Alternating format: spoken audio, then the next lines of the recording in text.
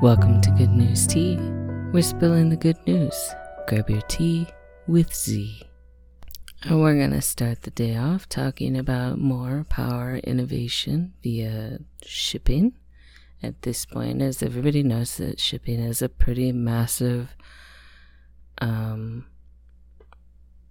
greenhouse gas emissions source. So the article is titled, "Wind-Powered Shipping is Back as a Quiet Revolution Sweeps the Seas." And the article actually points out that shipping containers across the ocean, it's about 3% of our greenhouse gas emissions. So 3% doesn't seem like a lot, but that's kind of a big deal in terms of providing a sector where we can do better. So this one is actually, we're going back to the past and using sails, but this sails in particular are really big wind turbines that come from yacht racing technology, of all things. And when they're not in use, they lay flat on the deck. And these particular sails are called wind wings, and they use the same aerodynamic principle that allows aircraft to fly. And instead of providing lift, they're providing propulsion. It goes on to talk about how incorporating these into new build vessels alongside using proper route optimization, it will potentially cut fuel use by about a third. And it's not going to cut it entirely, because we're not talking like, these aren't wind turbines like your standard wind powered farm for power, right? It's they provide actual propulsion, so it will decrease fuel usage by about a third, which is still, it's not insignificant. So I'm looking forward to seeing more of that. This is their first ship, was large enough to hold 2 of the wings, but they're let's see, the Burge Bulks Olympus will embark also from Singapore later this month, and it's fitted with not 2 but 4 of these wind wings. So they're testing various sizes of ships, because for one, these wings are not small. I think it said they are 37 meters tall. So there has to be space on the deck for them to fold down when not in use. But the larger a ship is, therefore, the more wings it can use, the more propulsion they provide, potentially. There's a future in this. And then if we combined that with some kind of solar technology as available, depending on, we're talking cost-benefit analysis here. It gets really deep into whether or not this makes financial sense, but we're looking at possibly in the future really, really cutting down the greenhouse gas emissions from our shipping processes, which is a pretty big deal. And the end of this article did something really neat. It says, winds of change, 4 other innovations that are cleaning up shipping. So we're talking about more progress made in cleaning up the shipping industry's power usage and greenhouse gas emissions. So we're talking traditional cargo sailboats, or old-fashioned sails, a wind-powered ferry in between Dover and somewhere else in France is now using wind. They're doing electric ferries in Stockholm. It's called the Flying Electric Ferry. It's taking to the water this summer. Norway's been ahead of the curve for a while, and they have an all-electric car ferry And then we're also looking at hydrogen boats. So the future of shipping and sailing, and potentially even the future for cruises, will be a lot less intense on our environment. I'm looking forward to seeing what happens with some of these. I'm particularly looking forward to hearing more about these these modern sails that were used in yacht racing. I think it's really interesting to see how the path of innovation works sometimes, how it starts off in something fun and exciting like racing, and it actually translates to being helpful in business and helping out our greenhouse gas emissions. So maybe they were trying to be faster.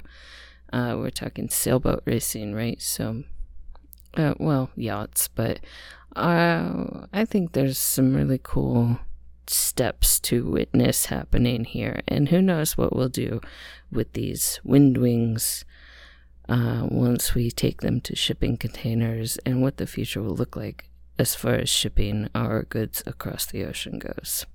I'm looking forward to it. Definitely a positive news story to hear about that. And more positive greenhouse gas emissions. I think that seems to be the trend. I've been going more towards just climate change type stories. It's been really helpful to read these stories, but also like that's just what's in the news right now. So we're talking this time on a good news roundup from Positive News. They said Ecuador just voted to just stop oil. And the historic referendum was the people versus the oil companies in Ecuador. And they just voted on this past weekend to halt drilling in a protected region of the Amazon. And 60% of voters said no to all oil exploration in the home of an uncontacted indigenous communities. The territory is quite large, and it also contains Ecuador's biggest reserves of crude oil. The binding referendum bans drilling in the oil fields along the park's eastern edge, and it says it means about 726 million barrels of oil will now stay in the ground. It's not going to be an immediate stop. I did a little bit of further research on this. It's going to take I think they said it's going to be about a year for the whole process to come to a halt. And in that year, they're still going to be continuing operations until it's finally, completely dismantled, the process, and they will produce no more oil from that particular part of the of the rainforest and of those indigenous communities' land. It's really great to see when people come together to use their voting rights to make these kinds of things happen. In the United States, at least, I know that there's a lot of like a downtrodden spirit about how maybe your votes don't count as much as you thought they did. Maybe they're not as important, but definitely vote in your local elections, because that's so incredibly important. And you can have a say in changes like that, where you can make big change by coming together with the community and using your voting rights and getting businesses to cooperate with certain greenhouse gas cutting processes. And it's a really cool thing to see about, we're really working hard on cutting down oil usage, cutting down on our greenhouse gas emissions, and we're really working hard to protect the environment. And on a similar vein, last week we talked about a an insect that was returned from the extinct. And today, this article is titled Prehistoric Bird Once Thought Extinct Returns to New Zealand Wild. This bird, it looks really cool. Hang on.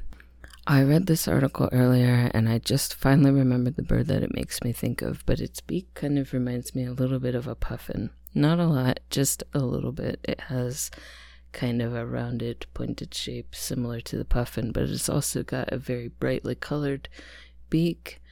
The bird is like turquoise in color. Actually, the description for finding it is amazing. Hang on. I'm going to read just this little paragraph here. It says, Mr. O'Regan, 87 years old, leaned into his carved walking stick and reached down into a large wooden box. He paused a second, then slowly lifted the lid. Out shot the hefty body of a bright turquoise bird, legs windmilling, launching from its cage like a football from a slingshot. And this bird, I tried to look up the pronunciation. I apologize if I botch it. It seems like there's a couple of different ways to pronounce it. I've seen Takahi, I've seen Take. It's a large flightless bird. Looks, it's a much larger bird that's similar to the kiwi, which is also a large flightless bird. 18 of the birds were released into an area of New Zealand's South Island last week onto slopes they had not been roaming for about 100 years. So this bird, we've considered it to be potentially extinct since, just a moment, let me find it. There it is, 1898. That was when it was formally declared extinct. We thought it didn't exist anymore. That was it. End of the line. And part of the issue was that they were absolutely devastated by the animals that Europeans had brought with them. We're talking about smaller animals that are omnivores. They're stoats, cats, ferrets, rats. It's a pretty major ip with them over hunting, especially with this particular bird, the Take. But their numbers they were discovered in 1948. Their numbers are now at about 500, and they're growing at 8% a year, which is pretty good. It's making good progress, especially going from being what we thought was extinct to now there's 500. So I guess it would be considered endangered, but it's definitely way better. It's making its return slowly but surely. New Zealand is recovering, and they're doing certain things to create an environment in New Zealand where these animals can live and reproduce and populate naturally without the introduced predators that were a problem before.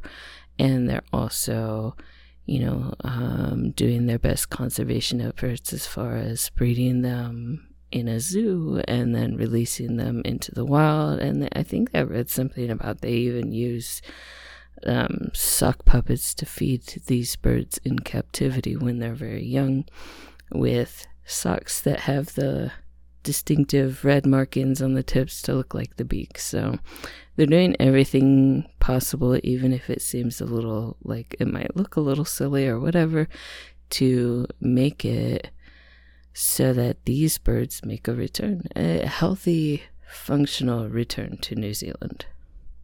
It really bodes well for the future of the local ecosystem for New Zealand. It seems like their conservation efforts and the steps they have taken to create the environment that New Zealand had before the invasive species were introduced. So really great news. I'm excited to hear about this coming out of New Zealand. We're going to hopefully see more of these. Really, I hope you read the article. The birds themselves are really cool looking. They're very brightly colored. Fantastic birds. I hope we see more of them as time goes on. Now, for this particular episode, I'm going to do something that I typically try to avoid. Part of it is because I'm not trying to tell you where I think you should get your news from. I'm not trying to promote this place, and I'm also not trying to take anybody's work. So I want to be very, very clear from the beginning right now. I did not write this. I'm going to read an article from positive.news, and the article is written by Gavin Haynes. And I wanted to read this article because I think it's very in line with the message that I'm trying to get across with this podcast, at least to some extent. This takes it a little further, and we're going to take a step into the future with this particular article. But I think this has been one of the most valuable articles that I've found in my whole good news journey. So I'm going to also link it. But I'm going to read most of, if not all of, this article because I think it had some really, really great things to say. The article is titled, "What If Everything Turns Out Okay? The Power of Imagining a Better Future." The news is full of the catastrophic scenarios that could face humanity, but where are the heartening visions of the future we're longing for? Transition Town Network founder Rob Hopkins is on a mission to help us dream it into reality. Rob Hopkins has seen the future, and it's glorious. You should see it too, he says. Smell it, hear it. There are children playing in the street again. Deafening dawn choruses, cycle lanes chocked with rush hour traffic, indie shops galore, restaurants spilling into streets, no homelessness, oodles of civic pride, crystal clean rivers, rewilded by beavers, community orchards, pollen on the breeze, no fumes, no smog, just fresh air. The year? 2030. Just 7 years away. How did he get there? Well, the writer and activist has, whisper it, a time machine. It's hidden in a secret laboratory under Totnes Castle in Devon, near to where he lives, along with a disbelief suspender and a cynicism overrider. At least, that's the yarn he spins when he's invited to give talks on what he believes is a curiously underrated tool for tackling the climate and biodiversity crises: our imagination.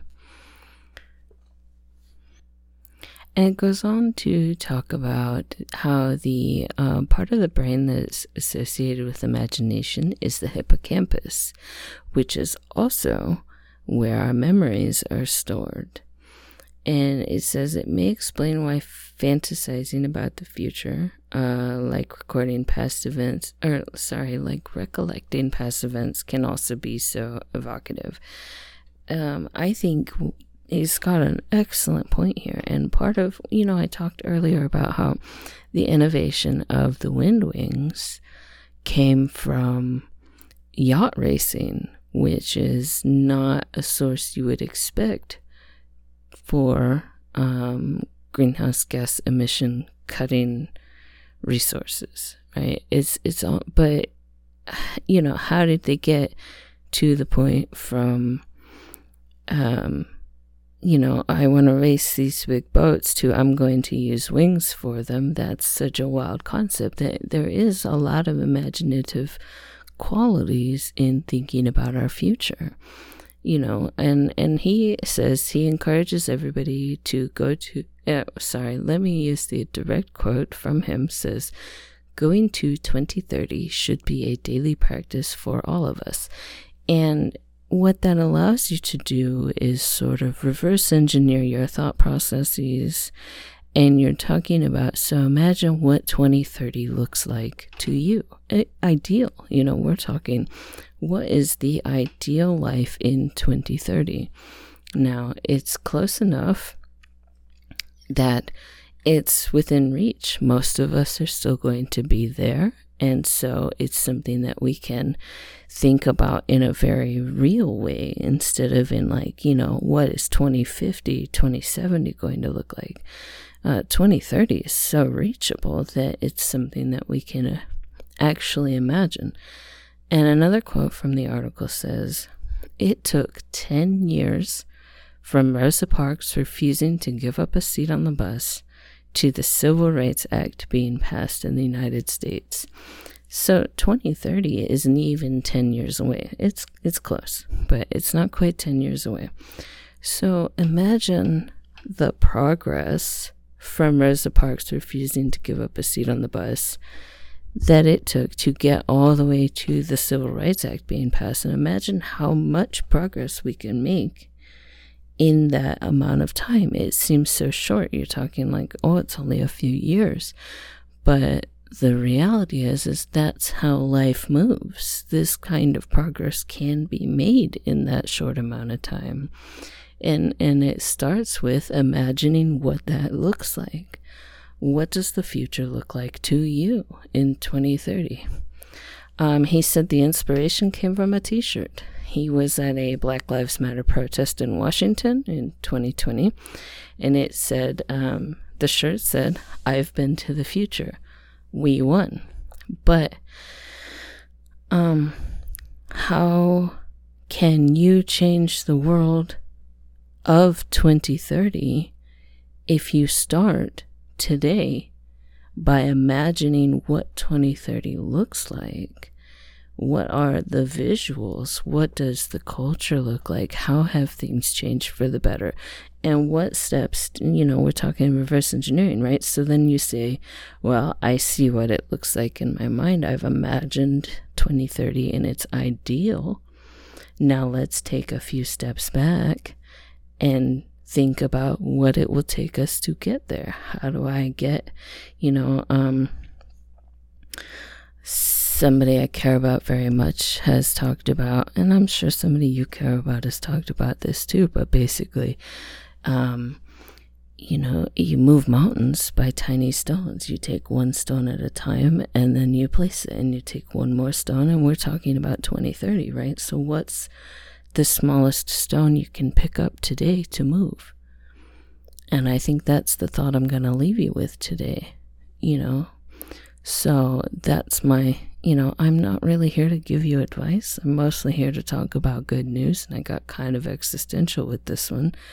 But this article really, I think, for me, was very, very meaningful. And I think that everybody should take a look into 2030. Write it down. Think about it. What does 2030 look like to you? And what steps will get you there? Thank you so much for joining me for another episode of Good News Tea.